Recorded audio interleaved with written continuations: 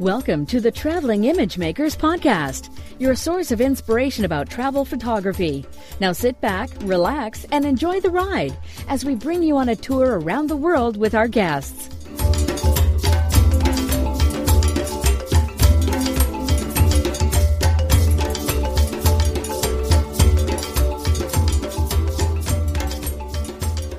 Okay, so welcome everyone to another great episode of the Traveling Image Makers podcast with your hosts Ugo Cei and Ralph Velasco. And today we have the pleasure of having an old friend and past guest for the show, our great friend Valérie Jardin. Hi Valérie, how are you doing? Bonjour, I'm doing great. Nice to be on the show again, and great to talk to you, because actually it hasn't been that long. No, well, we met each other in Chicago recently, right? Yes. All great of us time. too. And hi, Ralph. How you doing? Hey there. Very good. How you guys doing? We're doing good. Good. And Ralph is actually in Chicago. I'm in Minneapolis, so we're neighbors once again. We're close. Mm-hmm. Yeah, I'm here in Italy at home with. We're under a crazy heat wave. It's 37 degrees Celsius today. Oof. I'm going into the 40 plus centigrade tomorrow. I'm heading to the to Sacramento, California, and I know it's going to be like 109 Fahrenheit, which I'm not looking forward to. But it's all good. It'll be fun anyway. Maybe not all Americans know how many Fahrenheit 37 Celsius is. So there is a little trick that I discovered recently, and I was surprised not knowing about this before. Do you know how you convert easily and precisely from Celsius to Fahrenheit? My phone can do it. So I just double it and add 30, and that gives you a pretty good approximation. Yeah, you get it very right if you double it. So 37 times 2 would be 74. Then you subtract the first digit. So 74 minus 7 would be 67. And then you add 32. And that's 67 that's plus easy. 32, that's 99. Okay, my phone does it much quicker. I know, but I'm an engineer, so I like those things. Yeah, I think you're a nerd. my method would have gotten you 94, and that's pretty much the same as 99. So It's bad. It's uncomfortable. Uncomfortable, yeah. Between over 90, it's uncomfortable. Doesn't really matter. So yeah, that's what we have here. So I've got the AC running. I hope it's not making too much noise. can't hear it. But yeah, so Valérie Jardin, I mean, you don't need a lot of introduction, right? You've been a guest already, and pretty much everybody knows you, knows about your work. And you're becoming even more famous right now with all the books that you're writing, that you're publishing. I wanted to talk to you about your most recent books. You have an ebook that you just published, and I was reading it, really lovely. And you have also a paper book that is coming out, I think, in September. I haven't had the pleasure to read it yet, so I'll have to wait when it's out. So we will be talking a bit about your books and your podcast as well. I was before we started the recording, I was mentioning the fact that I was on the plane yesterday, and one of the occasions or the opportunities I have to catch up with podcasts is when I'm on a plane. So I'll listen to a few of them, and I'm subscribed to your Hit the Streets podcast. I was behind a few episodes, so I was doing a little bit of catch up, listening to the latest ones. Great as usual. So how's the podcast going? I hear it's going really well. It's going really well. I love it. As the audience may know, I was on the TWIP network with Street Focus for over 100 episodes, and almost a year ago, I decided to leave TWIP, and it was a hard decision because you build relationships and you know things. I didn't have to worry about the back end of the podcasting, you know, the having, I mean, I had an editor, but I didn't even know how to subscribe to iTunes, because I had somebody else do all that for me. But in a very short time, I learned to do it all. Not the editing. I still hire an editor, but and I'm at episode 46 on Hit the Streets with Valérie Jardin, and I think the numbers are beat the numbers I had with Street Focus by now, and great audience. It's been awesome, I must say. And I think when it's under your own brand, although I had creative freedom before, it's still a little different, and I'm really, really enjoying it. I mean, I'm everything I do because it's fun. So I wouldn't be doing it if I wasn't enjoying it. And it's every Thursday. Yep, and we're doing this as well because we have fun doing it. But it's also a great way to widen your audience. I think I've got to know so many people from the audience, from the guests, that it's turned out to be a great vehicle for marketing myself and Ralph, I guess, as well, if I can speak for Ralph and for you as well, probably. Yep, for sure. Yeah, it's reaching a different audience because people who read articles and people who listen to podcasts are not necessarily the same audience. I find that more women read in general, and that's not just, an impression. That is just, I'm sure there are statistics out there. And more men listen to podcasts than women do. It's definitely more of a male audience. And it seems like women who find out about me usually find out about me through articles, blogs, and books, and men are more likely to discover my work through podcasts. So yeah, it's a good way to reach a different audience. Interesting. Before we talk about the books, I would like to ask you a question about a thing you mentioned during your latest podcast. What was the episode number, so maybe people can go and find I don't know, the monologue? The monologue, yes. 27 minutes. That was hard to Valérie listen Jardin. to, I hear. No, it was great. So that was 27 minutes with Valérie or something like that, right? Yes. So people can Google it. But you were talking about these Hit the Streets worldwide photo walks, and I said, well, never heard about that. What's that?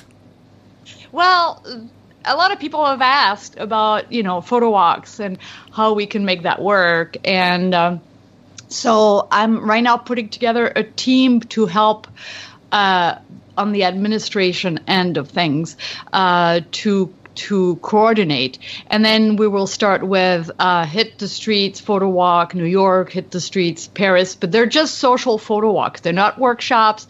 They will be completely free. They will be local photographers organizing them, and organizing the routes. And I know Fujifilm USA will be involved in the United States with some reps and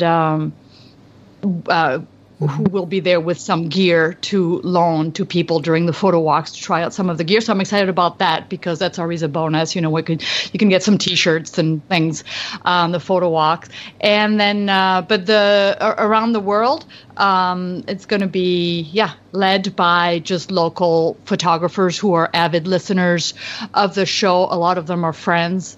And, but we'll start, it's kind of it's a big deal. It's representing the brand. So it's not going to start with 50 photo walks in a year. It's going to start very slowly.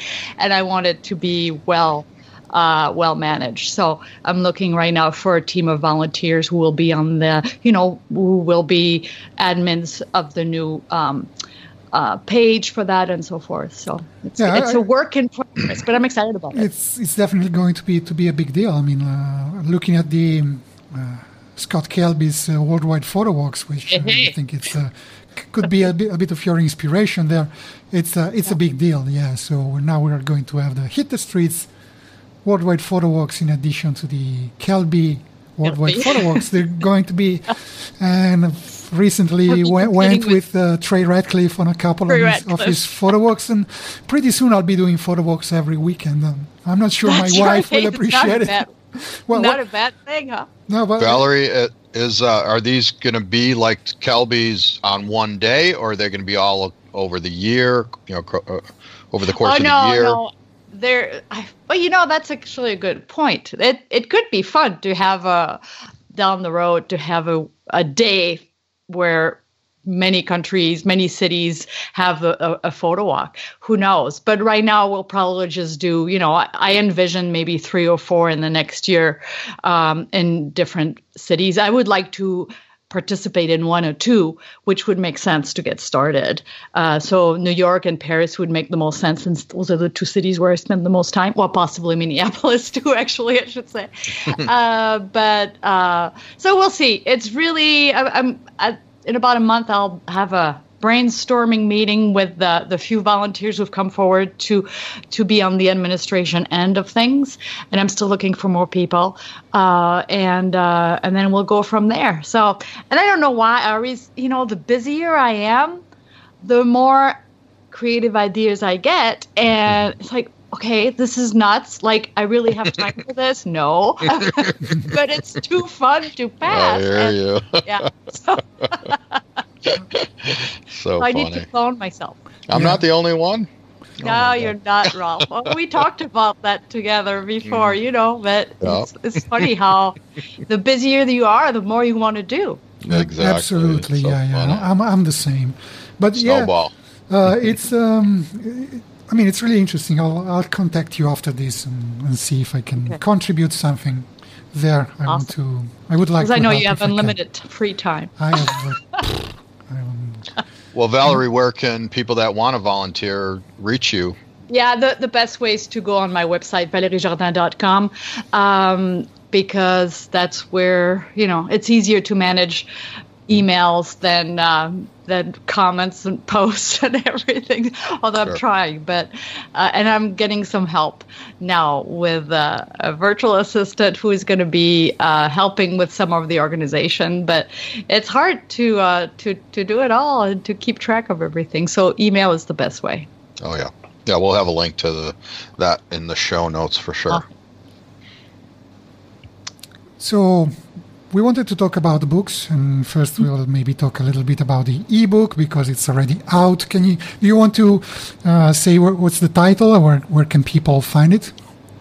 Well, actually, through my website again, and the latest ebook is The Art of Seeing Photographically, and it's something that I think it was written, it was just never put into an ebook, and so my designer put this together this year, and it's just got out on Monday, and it's a companion to my new keynote about the same title, The Art of Seeing Photographically.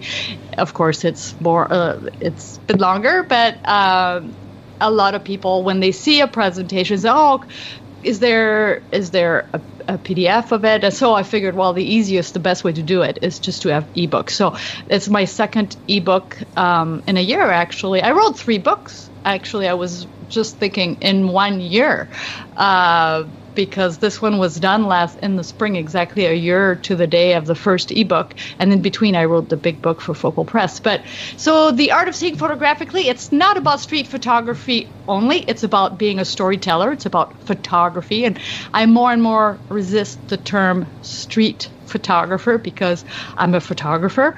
Yes, I spend a lot of time on the street, but I'm a photographer. And there really is nothing that I haven't shot, and I really love it all.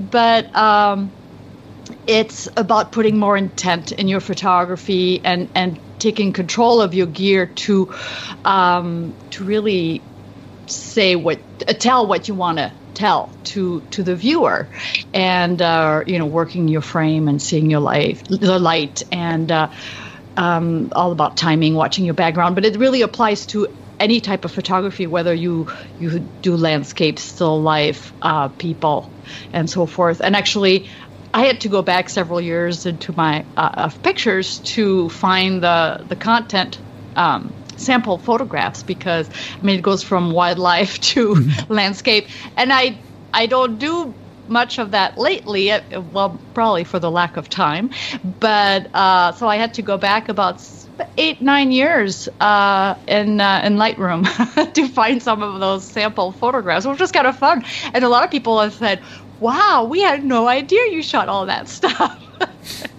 And besides fashion, I think I've shot it all. So. There is a sentence in the book that has really resonated with me because I've been thinking and writing and speaking about the subject of iconic images. And I will read the sentence, so maybe then you can comment on it. And you say, you need to think and see outside the postcard when you travel and create your own iconic images. And I know that's important, but it's probably easier said than done. Can you maybe give some suggestions to our audience for people who want to go beyond the postcard shot? What kind of practices they should adopt? Yeah, my feeling is that if everybody wants to get the postcard shot, and well, those postcards are already on the postcard stand, so what's the point? It's not very gratifying to get shots that have already been made. If you've seen it before, then in my opinion, it's not your shot. You have to learn to see differently and make do your own interpretation of anything, whether it's a famous landmark or scenery or anything. So it's really trying to think outside the postcard, outside the box, and using, reflections, or even if you photograph your family on vacation, you see the same old, well, now it's all selfies, but people standing in front of a landmark. Well, are these really the photographs you're going to want to remember? It's so much more fun to photograph.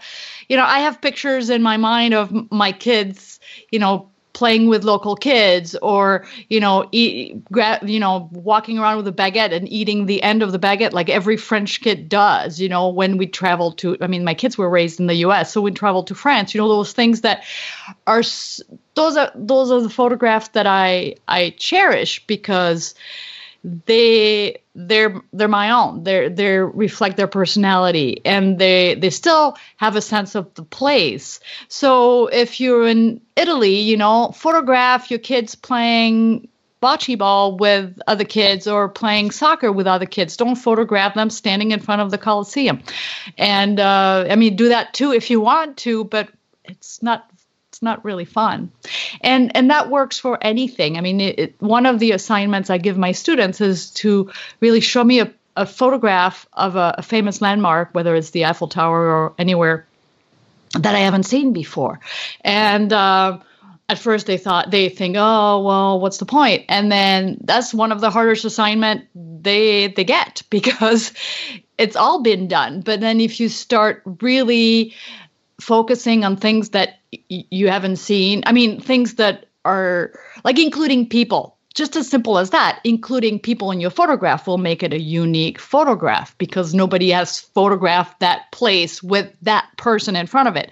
Well, of course, it can't be just a random person. It has to either have humor, or there has to be a story. It could be lovers, or, somebody going by on a scooter, whatever it is, but it has to be intentional. So just the fact of including people in your travel photographs will make them definitely more your own. Does it make sense? Do you think is that what you were looking for? Absolutely, yes.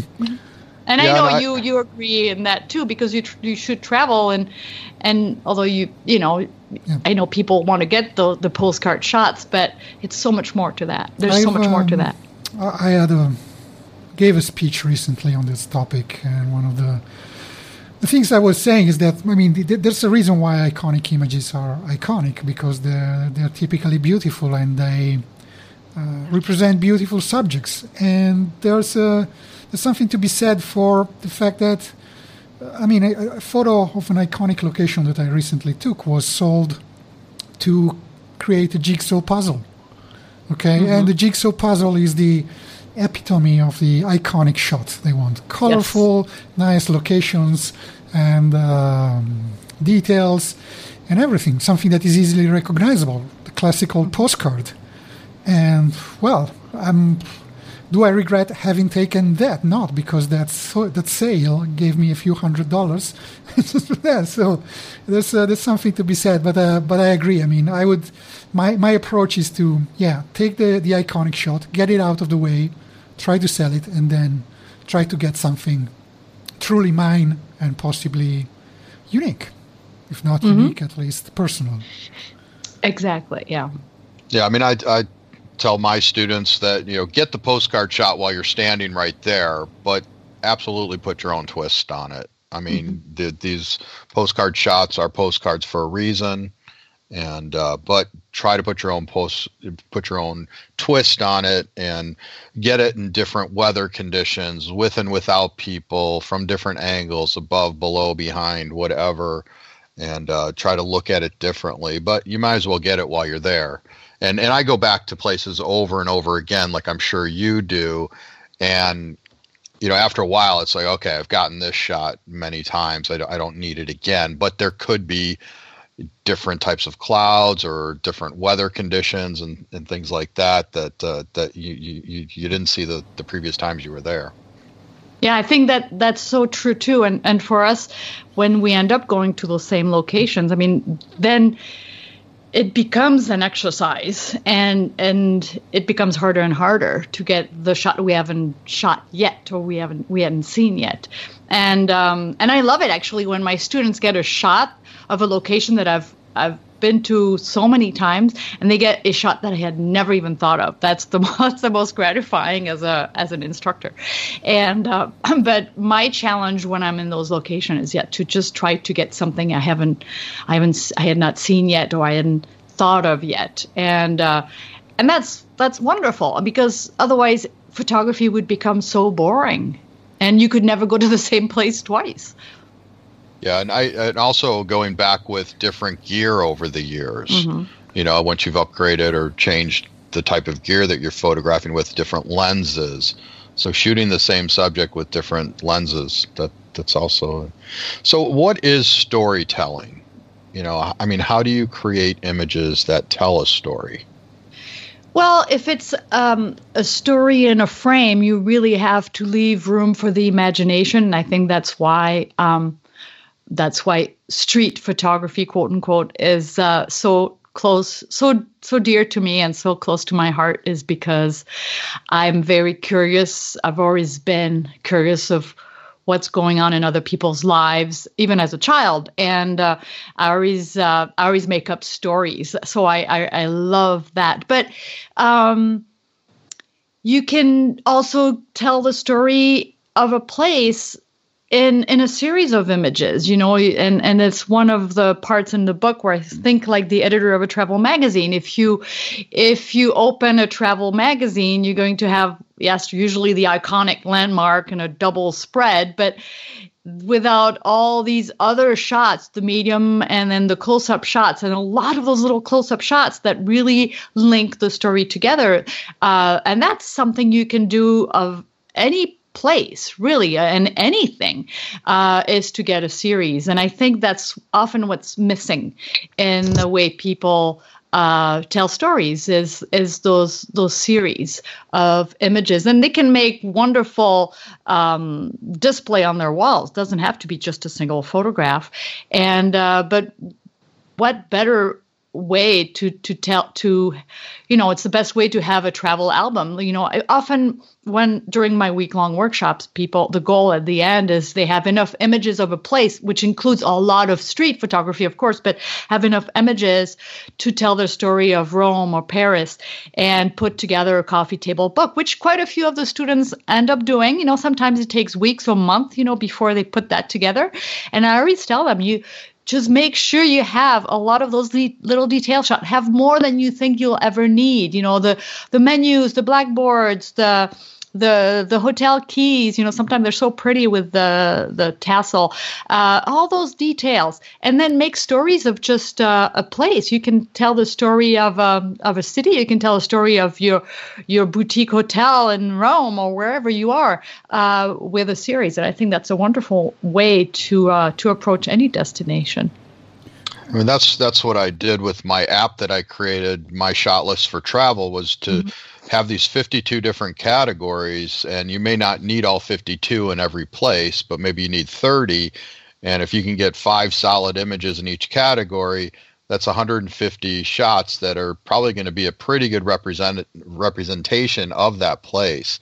And getting all the different angles and things that are telling the story. And I like to think like that as an editor as well. And, what would a photo editor put into a magazine? What 8 or 10 or 12 shots would they put in there to tell the story? And it's not just going to be 12 pictures of monuments or 12 pictures of plates of food, unless it's, about the food of a place or the monuments of a place. So giving variety, it's all in a word, it's variety. Absolutely. I need to have you on my show to talk about that further, Rolf. I did not know about that app that you developed. Oh, my goodness. You're the only person. I'm the only one. I've been busy. It could be anything, like just something that comes to mind. A series that I put in the ebook is that store in Rome with the pink bicycle. And really what drew my eye was actually the pink bicycle. And there's so many, it's so colorful in Rome and it's so beautiful. So I got a wide shot, and fortunately for me, there was this really handsome gentleman with a dog walking out of that little shop. So I have the picture of the place with the gentleman, and then I got closer, and then I focused on the bicycle, which is what drew my eye in the first place. But instead of going straight for the bicycle, I got a wide shot of the scene. Then I got closer, and then I got some detail shots of the bicycle and the texture. And so when you put all that together, it's much more interesting. But you could, I do that. At the park, like at the Jardin du Luxembourg, there is this really cute little kiosk that sells hot chocolate and coffee and crepe, and so you can really do a series and yes, picture it like if you were going to do an article about this place, this kiosk, photograph the gardens as a wide shot, and then include the kiosk in your series and get closer, and then get some pictures of the young woman that works there. And I have those pictures, so I see them in my head as I'm talking to you. I have one where she has the steam of the hot chocolate in front of her, and she's stirring the hot chocolate, and then I have close up of the menu and the candy jars that are sitting there, and then people who are buying from her, exchange of money. I mean, there's so much you can do. I mean, at a market, for example, that's a great place to even get started with this kind of exercise. Go to your local farmer's market and really focus on the wide. You don't need a lot of those. Couple white shots, and then the medium, you need a few more, but it's all those close-up shots that are going to make a difference and that are going to make your story, and then put it together. Do a blog post about that. I think it's an exercise that everyone should make at home. They don't have to travel to do that. You can do that anywhere. But then it will open your eyes to becoming a better travel photographer, and definitely including locals in your shot and being very discerning. The local usually is not gonna wear the same clothes. Be discerning when you photograph people when you travel. Who wants to have tourists in their travel shots?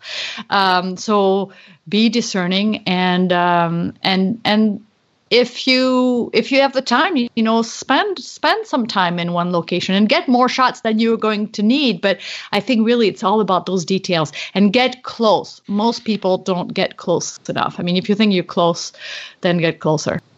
I think that you can take this very literally. I mean, if somebody is not sure how to develop a story, but think about the example of the restaurant, going to a restaurant. So you can think, if I'm going to a restaurant, I don't know the place before, I will stand outside, look at the windows, at the door, at the menu outside, so I have an establishing shot that shows the front of the restaurant, and then maybe a detail on the menu outside, then go inside, the furniture, the tablecloths, and so on, the knives and the cutlery, and then maybe some photos of the waiters. So think like a person that is actually going to a restaurant and is exploring it, and that will naturally develop into a story, I think. And then in the end, you have a nice bill. That's right. Yeah, it really is about, and all those shots require different sets of skills. So you really practice, working different angles, working with lights, working with close-ups. It really, no matter where you do that, you will learn. You will become a better photographer by doing these series, for sure. And I think you can tell the story of anything. And I often think of, going to a region of the world like Patagonia, telling the story of it, or a country like Cambodia. But you could break that down, and now you're talking about the story of that restaurant. You could tell the story of a truck or an apple, and it's about that wide, medium, and detail. And you just keep kind of zooming in and just finding, getting in on the veins of that leaf on that apple, the color, the surroundings. And so you can break it down to anything. Mm-hmm. Absolutely. Anyway, you also have a paper book, real book, quote unquote, coming out for the real book. the Dead Trees book. Can you tell us a bit about it? What's the title? When is it coming out? Yes, it's actually on pre-order on Amazon. Street Photography, Creative Vision Behind the Lens, and it's published by Routledge Focal Press, which is Taylor and Francis in the UK. And Focal Press is my editor in New York. So it's a paper book, which I'm really excited. I mean, yes, you can self-publish books, ebooks. I mean, it's great satisfaction, when the reviews come in and people are happy and they do the exercises and everything, and they feel like they're growing. And so for an educator, it's awesome, and it's a good way to reach more people. But this one, working for a reputable publisher was a big deal. My first experience. So I learned a lot. It's a long process. And the book it's really a two-part. Part one is the educational part in a more traditional way. It's I have this first book, Street Photography, First Steps and Beyond. So I took this model and made it longer with exercises that people can, for each chapter, some exercises so people can practice some skills and techniques. So that's part one. That's the traditional how-to part, which is not the biggest part of the book, but because Routledge is an educational publisher, this book will be released at the university level as well. So it had to have really that traditional education part. But the core of the book is actually the vision behind the photograph. So I go, it's over 100 of my photographs. And for each one, it's pretty much what was going on in my head when I saw the scene, all the way to the finished image, from seeing to capturing. And it's all about the emotion. Why did I frame this way? What did I see? What did I frame this way? Why black and white? Why color? And so forth. It was really being in my head for over 100 photographs shot from Paris to Rome to New York, San Francisco. So it's very personal in a way, because it's really about, sometimes I shot a certain way because of the mood I was in, so it has a lot of personal content. But it's also a great teaching tool because, what better way to, it's like being on a photo walk with me instead of being next to me. You're kind of in my head, basically. So I selected over 100 more recent photographs. I would say they're mostly shot in the past couple of years. They're not all, my best shots, but that wasn't the point either. Some of them I'm very proud of. Some, it's just sometimes it's just an emotion, and the reader may not connect with some of them, but it's all a way to share the vision. And it's really about the creative vision behind the photograph. So that's the part that was that appealed to the publisher, because it was a fresh approach to teaching. Yeah, you talk about the importance of constraints. Mm-hmm. Tell us a little bit more about that. You mean like limitations? Yeah. Mm-hmm. Well, I really think there is a lot of power in setting limitations. Whether you set limitation in gear or in number of frames, or also being very discerning, not using the machine gun approach in your photography. I think that's so important. I really do feel that digital has been wonderful for the learning curve, and it's made photographer learn faster. But I think once you reach a certain level, then you definitely need to reverse that a little bit and slow down. And whatever way you find, some people go back to shooting film to challenge themselves and to set some limitations. Others will, like I shoot JPEG and I make the decision of color or black and white in camera.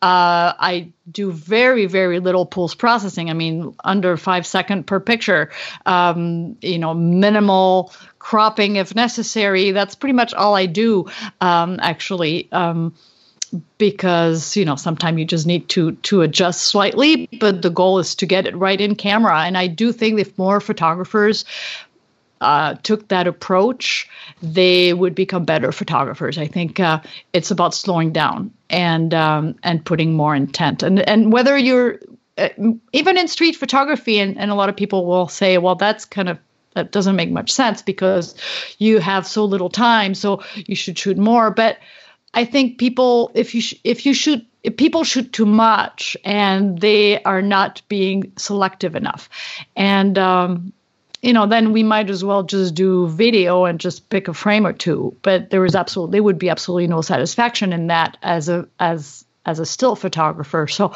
it's really about getting the shot you envision in a frame. I'm not saying that you should not put your camera into burst mode. Of course you should. And there are times when you have no other options. But when you want to really challenge yourself, don't go into burst mode, and just, learn to see in one frame and time things just right so that, somebody's going to be in the right step. But you got it in one frame because you were prepared. And those are good exercises, not something you want to practice somewhere you'll never go again, because obviously you want to put as much chance on your side. But really setting limitation as an exercise is the best thing you can do. I think it's all about anticipation too, and seeing people coming into the scene and having that great background, and like you say, timing it so they're in that middle of that step, or they're against a clear part of the background. Really important. Absolutely. And I'm not a street photographer, but as a travel photographer, that's part of what I do. Sure. Yeah.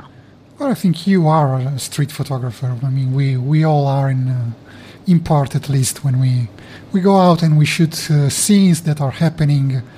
It might not be a street, might be a market or some other place, but if we don't think of ourselves as street photographers, we end up shooting scenes in real life that are happening, and that's the heart of street photography in the end, and that's what it is, I think, at least. Mm-hmm.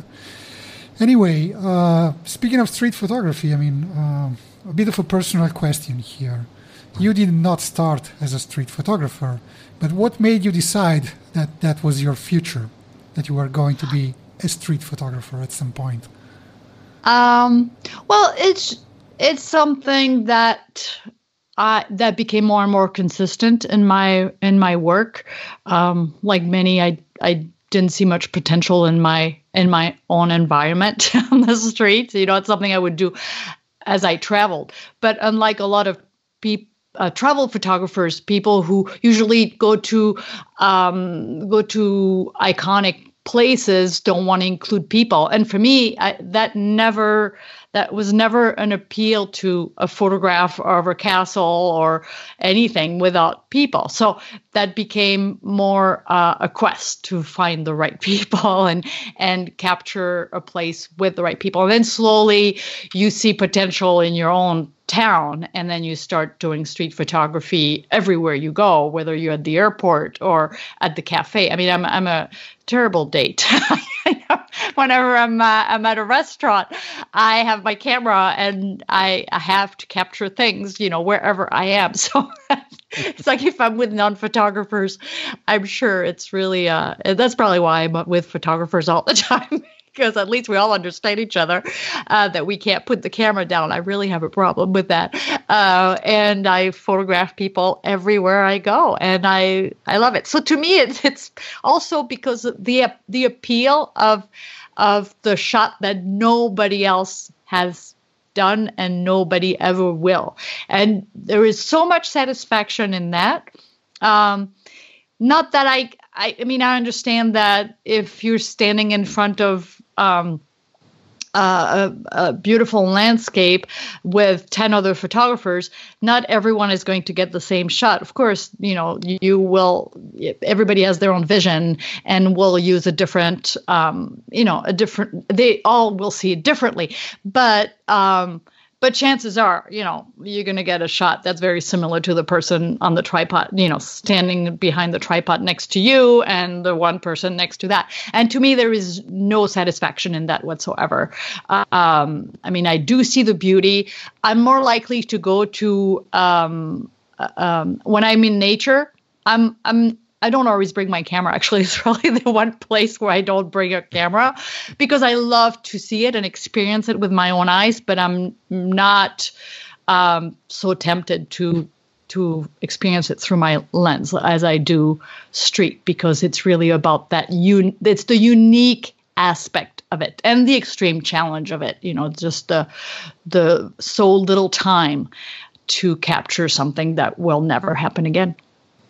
It's neat. I like that idea of it never happening again and never happened before and never will again. That it to me is the ultimate of street photography. Yeah, and definition of it. Yeah, I think so. Even yourself, you could not replicate it if you wanted to. So that is really the appeal. And I think if street photographers think about it, that's probably, even if they never put it into words, that's probably one of the biggest draws. So we want to be respectful of your time. I know that you will be now busy organizing 50 worldwide photo walks and writing another couple books, leading she some wrote workshops. one while we were sitting here, while we were talking here. So chapter 2.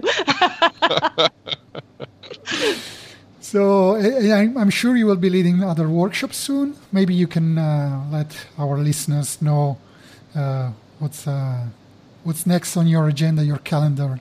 Do you have any workshops, tours coming up? Yes, actually, I'm in September, Paris. And actually, well, I don't know when this is going to air, so I should probably not say anything. But yesterday, a weekend spot just opened for Paris, which never happens. And so that's Paris at the end of September. But it's one spot, so it could be gone right after we hang up. But so Paris, 2 workshops in September, New York in October. And then we'll be adding San Francisco probably this year yet, probably beginning of December. My son is going to graduate school in California, so I'm going to be spending more time there. So I'll probably add a few more workshops, and I love going to San Francisco, so it's going to be fun. And then starting the year, strong with new Paris workshops. I think I have 4 or 5 next year, and Rome again. I'm excited about coming back to Rome. I hope I see you there, Hugo, again. And lots. I don't even have the calendar, but I'm pacing myself. And that's funny because and I will add some cities. I probably will add either Toronto or Montreal next year. And New York I come back to New York every year at least twice. People say, why don't you come here? Why don't you add this? But I want to keep this exciting and fun for me too. And that's the thing. Yes, I could be greedy and add 10 more workshops in a year, but I would burn out, and if I don't ever want to lose the passion for this. And so that's why it's so important to pace yourself. And there is a sweet spot, and I think I found it. And so I don't want to add too many more workshops in a year time. There is it's very, the traveling gets to be really difficult at times. And I need to juggle family time and some me time. And there's a lot of exciting things that can happen too. I need to leave time for. I mean, last year I was invited to come and speak at a university, and I could not fit it in. And I'm glad that they extended it to next year, because I really want to do that. I was just asked to do a huge ad campaign by a big advertising agency. I'm hoping to be able to fit that in, because it's such an exciting project.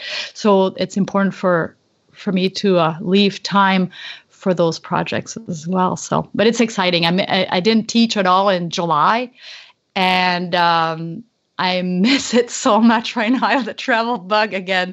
It's crazy.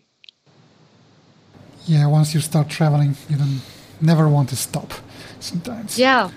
But so I guess people can find everything about you and your workshops and your books at your website, ValérieJardinPhotography.com. Is that right? Yes, or ValérieJardin.com. Yeah, either way. Or Google the name, you'll find me. And from the website, you can find the blogs, the books, and all the most articles that I've written in recent years are linked in there as well. So, and the podcast, of course. And the podcast and Hit the Streets Facebook group as well, which yes. I recommend everybody to join and follow. There's some great work being shared there. And it's fun. Nice people. Yeah. It's good. It's a comfortable place. All levels, and everybody's very kind and helpful.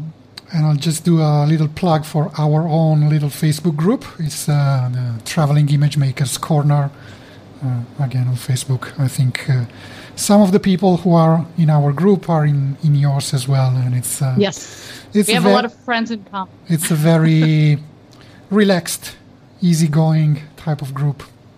Yeah. So just join both. Okay, Ralph, what about you? Anything coming up? Some travels? I hear you're coming to Europe. Yeah, I'm leaving in a couple weeks. I'll be leading my Rustic and Rural Romania trip. I've got, I think, 1 or 2 spots left on that. And then I'll be scouting Bulgaria for a trip that I'm doing there next year. And then I'm speaking in Ireland right after that. And I think I'm home for maybe 8 or 10 days.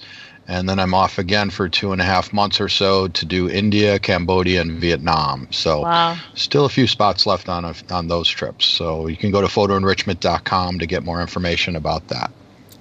And as for me, as you're coming to Europe, I'm running away to Thailand. I swear it was on purpose. You travel east and I travel more east. No, but I'm just going to Thailand for vacations. And, but it's going to be rich in photographic opportunities. So stay tuned. I'll bring home some nice images, at least I hope. Yeah, you may be a little off the grid while you're there too, because I hear it's not always so easy to find. Cool. I don't know. Well, maybe I will just disappear for a couple of weeks. Well, we won't forget you. No, I'm sure not.